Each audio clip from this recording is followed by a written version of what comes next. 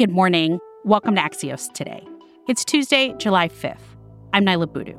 Today, a holiday weekend marred by gun violence and its aftermath. That's our one big thing.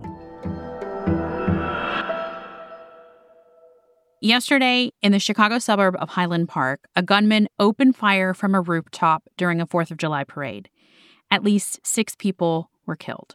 On a day that we came together to celebrate community and freedom, we're instead mourning the tragic loss of life and struggling with the terror that was brought upon us. That was Highland Park's mayor yesterday. Body camera footage was also released this weekend in the police shooting of a 25-year-old unarmed black man, Jayland Walker, in Akron, Ohio. Walker had at least 60 bullet wounds on his body when he was killed just over a week ago. Police say he was fleeing a traffic stop. Here's Walker's mother speaking with a local NBC News affiliate. I'm sick as a mother that it came to that. If they would have spent 5 minutes with him, it would never have ended that way. Both of these are sadly just 2 of the many news stories about gun violence from this weekend. And as we get more into the summer, we know there's a seasonal increase in gun violence. For the latest and some context this Tuesday morning, we have Jennifer Mascia with us, a news writer and founding staffer at The Trace. The Trace is a nonpartisan, nonprofit newsroom that reports exclusively on gun violence. Jennifer, thanks for being with us. Thank you for having me. Let's start with the case in Ohio. 90 shots were apparently fired by 8 police officers at Jayland Walker. You've covered gun violence for a long time. What stands out to you about this particular case? The reason this is really disturbing to the community is because you have 8 officers firing. It looks like a firing squad, just unleashing round after round when the body cam footage revealed that he collapsed within the first few shots. Officers kept firing for 6 whole seconds. If you've ever sat there for 6 seconds, it's actually not a short time. And as you said, he had 60 gunshot wounds at least. So the community is very disturbed at the extreme use of force here. Now, police released a narrated video of the body cam footage of the shooting, and they claim that it shows a muzzle flash or that he fired at officers, but the attorneys for the Walker family say that it's actually not clear. And from the video, they say that police also say he reached for his waistband, but when he, at the scene, when he exited the car, he did not have a gun on him. Police did see one on the passenger seat, but he was not armed. Police admitted he was not armed when he got out of that car. We don't know if he legally owned the gun. We don't know any of that. What we do know is Black men who are legal gun owners are killed in this country by police all of the time. They don't understand why he drove away from the police stop, but the community's argument is that driving away from a police stop is not an executable offense. And their 4th of July parade in the city was canceled over this. This has roiled the community. And the only reason the body cam footage was released so quickly is because of a new city ordinance that requires it to be released within 7 days of a police use of force incident.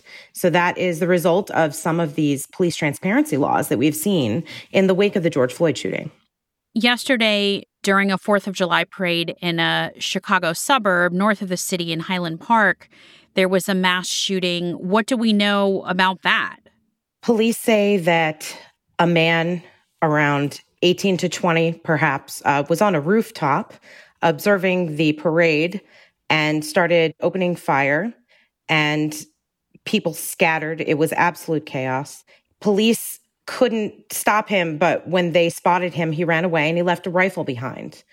And I write a lot about the good guy with a gun argument, how the gun lobby and gun rights advocates say you need to be armed to protect yourself against gun violence.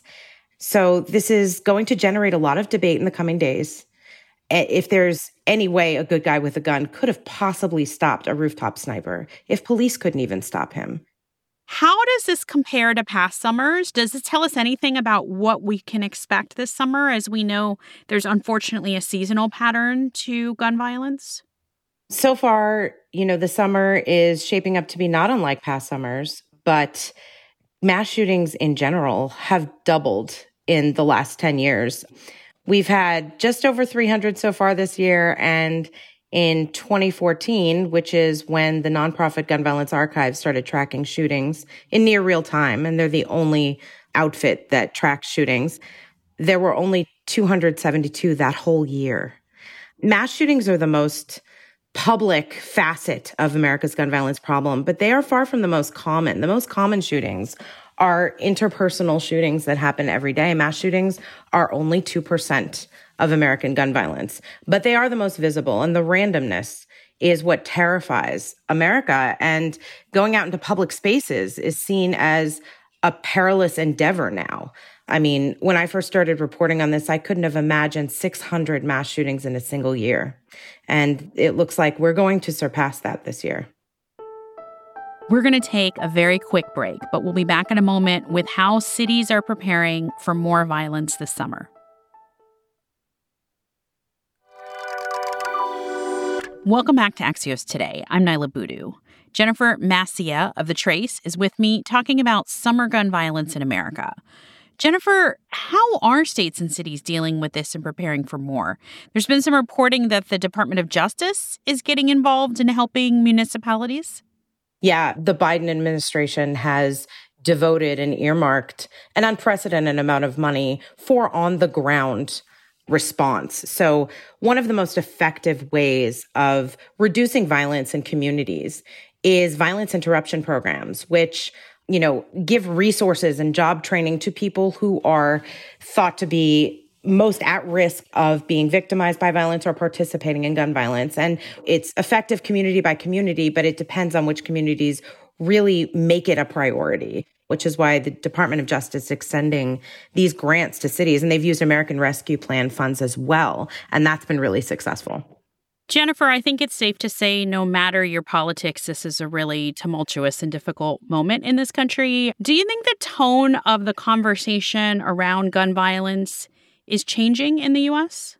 The tone around the gun violence debate is changing because people are getting fed up. More people are armed than ever. We have more guns in this country than ever. We have 400 million guns in civilian hands, but shootings are going up. Homicides are going up.